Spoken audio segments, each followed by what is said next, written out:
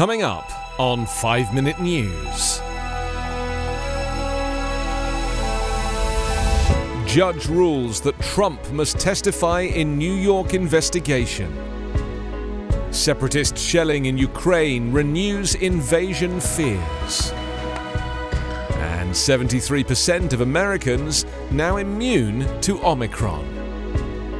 It's Friday, February 18. I'm Anthony Davis. Donald Trump will be required to answer questions under oath in New York State civil investigation into his business practices, a judge ruled on Thursday. Judge Arthur Engoron ordered Trump and his two eldest children, Ivanka and Donald Trump Jr., to comply with subpoenas issued in December by New York Attorney General Letitia James. Trump and his two children must sit for a deposition within 21 days, Engoron said. He issued the ruling after a 2-hour hearing with lawyers for the Trumps and James's office. In the final analysis, a state attorney general commences investigating a business entity, uncovers copious evidence of possible financial fraud, and wants to question under oath several of the entity's principals, including its namesake. She has the clear right to do so, Engoron wrote in his decision. The ruling is almost certain to be appealed, but if upheld, it could force the former president into a tough decision about whether to answer questions or stay silent, citing his Fifth Amendment right against self-incrimination. Letitia James said her investigation has uncovered evidence Trump's company used fraudulent or misleading valuations of assets, like golf courses and skyscrapers, to get loans and tax benefits. Trump's lawyers told Engoron during the hearing that having him sit for a civil deposition now, while his company is also the subject of a parallel criminal investigation, is an improper attempt to get around a state law barring prosecutors from calling someone to testify before a criminal grand jury without giving them immunity. If Trump were to testify in the civil probe, anything he says could be used against him in the criminal investigation being overseen by the Manhattan District Attorney's Office. Trump could invoke his Fifth Amendment right to remain silent in a deposition, something he's criticized others for doing in the past. Shelling in Ukraine on Thursday renewed Western fears of an imminent Russian invasion, as US President Joe Biden said Moscow is preparing a pretext to justify a possible attack, and the Kremlin expelled an American diplomat. Early morning exchanges of fire between Kiev's forces and pro-Russian separatists, who've been at war for years and where a ceasefire is periodically violated, caused alarm, as Western countries have said an incursion could come at any time.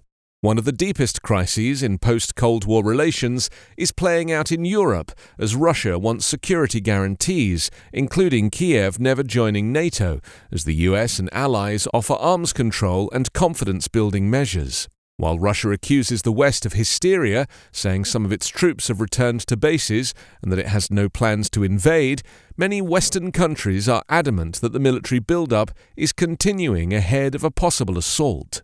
We have reason to believe they are engaged in a false flag operation to have an excuse to go in, Biden told reporters at the White House. Every indication we have is they're prepared to go into Ukraine and attack Ukraine. He ordered Secretary of State Antony Blinken to change his travel plans at the last minute to speak at a United Nations Security Council meeting where he outlined possible Russian scenarios. It could be a fabricated so-called terrorist bombing inside Russia, the invented discovery of a mass grave, a staged drone strike against civilians, or a fake, even a real attack using chemical weapons, Blinken said. Russia may describe this event as ethnic cleansing or a genocide. Russia's Deputy Foreign Minister Sergei Vershinin said Blinken's comments were regrettable and dangerous. The COVID variant Omicron that assaulted the United States this winter also bolstered its defenses, leaving enough protection against the coronavirus that future spikes will likely require much less, if any, dramatic disruption to society. Millions of individual Americans' immune systems now recognize the virus and are primed to fight it off if they encounter Omicron or even another variant. About half of eligible Americans have received booster shots. There have been nearly 80 million confirmed infections overall, and many more infections have never been reported.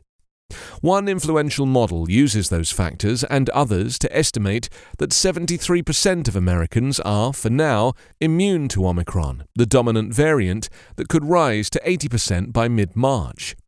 This will prevent or shorten new illnesses in protected people and reduce the amount of virus circulating overall, likely tamping down new waves. Hospitals will get a break from overwhelmed ICUs, experts agree. "We have changed," said Ali Mokdad, a professor of health metric sciences at the University of Washington in Seattle. "We have been exposed to this virus and we know how to deal with it.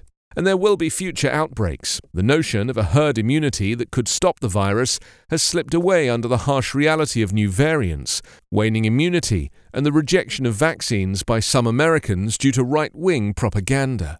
But the coronavirus is no longer new. 2 years ago, it arrived in a nation where nobody's immune system had seen it before. The entire population of 330 million people were immunologically naive, that is, susceptible to infection. With varying degrees of relief and caution, many Americans are starting to return to their pre-pandemic lifestyles, though indoor masking is still widely recommended." You can subscribe to 5 Minute News on YouTube with your preferred podcast app. Ask your smart speaker or enable 5 Minute News as your Amazon Alexa flash briefing skill.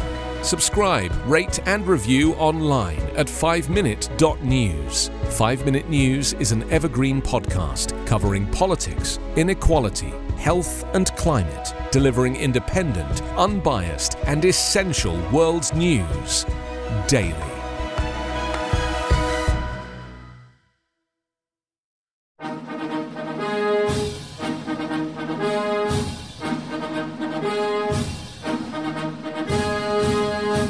We often hear about the individuals who took the oath of office to become the chief executive. But what about the other people who play a role in each administration, or the events that may not be as well known, but that contribute to the reshaping of the office of the American presidency? On the Presidencies of the United States, we explore each administration beyond just the person holding the highest elected office in order to better understand the history that brought us to the modern-day presidency.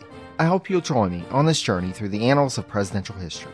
Presidencies can be found anywhere fine podcasts can be found, and is a proud member of the Evergreen Podcast Network.